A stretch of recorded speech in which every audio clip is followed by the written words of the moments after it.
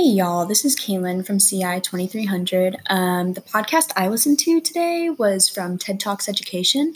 It was by Seema Bansal, and she discussed how to fix a broken education system without any more money.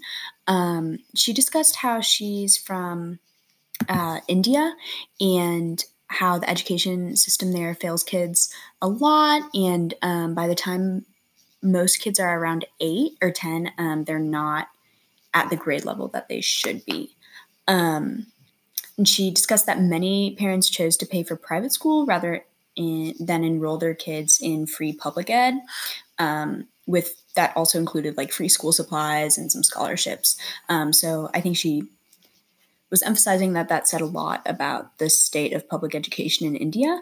And then she discussed an Indian state called Haryana, which called Bansal and her team to start repairing their public ed system. And when she did this, she started by setting a very specific goal. And she discussed that the issue isn't how big or small the goal is, it's how specific it is, which requires you to stay sharp and focused throughout your task. And then after that, she figured out what the issue was with school systems and how to improve it like in a direct and focused way. She talked to a lot of people in the state that recalled that education is poor because teachers either aren't showing up or were incapable of teaching. And after doing some research and going into schools, Bansal realized that teachers were there and they were all qualified to teach. But the issue was that they were somehow implicitly put in charge in the state's big picture ideas for schools. So that was like construction, like overseeing construction, making sure meals were being cooked, depositing scholarship money, all while being at school. So the big picture ideas took away from doing their actual job, which was teaching. All the teachers were being leaders, but not in the way that they should be. So the framework that I researched was the ISTE standards for educators, which puts a teacher into the roles of a learner, leader, citizen, collaborator, designer, facilitator, and analyst. And in India, or in Haryana, Bansal realized that teachers had to be put into all these roles, but like couldn't really be a teacher at the same time. So she was like, if we're viewing from this framework, she was figuring out a way that they could do all of it.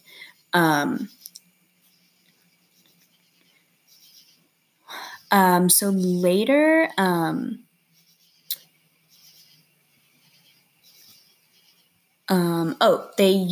they started putting technological resources into a few schools, and it was somewhere around 150 schools out of the 1,500 schools, so a pretty small amount. And they had things like iPads, internet, things, some techie things, and those schools obviously began to do better, but it wasn't realistic to Haryana and the state budget to put those resources into every single school. And so Bansal had to take on the role of being a facilitator and an analyst and figure out how teachers and the state could use what they had in order to create a better education system. One thing that she mentioned was that a lot of teachers discussed a lack of resources in like hands-on activities. So since they weren't able to provide like workbooks or beads or like things that kids could use to learn kinesthetically, they were forced to just ask kids to memorize things, which wasn't productive for teachers because they weren't teaching the way that they thought was most effective, and wasn't productive for a lot of kids because they weren't learning really. And so Bansal knew that the state couldn't really provide resources, obviously, for every single school, but then she was doing field work and realized that teachers were going outside and using sticks and stones and things that they already had in order to like provide some sort of hands-on activity for kids. And so teachers began to take on some of the 7 roles like leader and designer and collaborator while also being a teacher.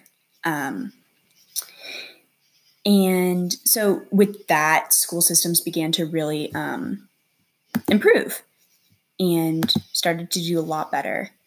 And then one of the last things that they implemented was with like resources and stuff was communication.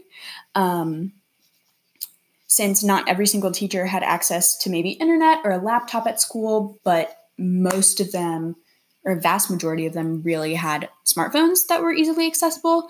Bansal decided that WhatsApp would be the preferred mode of communication. So if the district had anything to say to every single teacher, or one school had something to say to every teacher in that school, they would use WhatsApp because they would be able to see who receives it, do huge chain messages, and be able to see who has read it and who hasn't.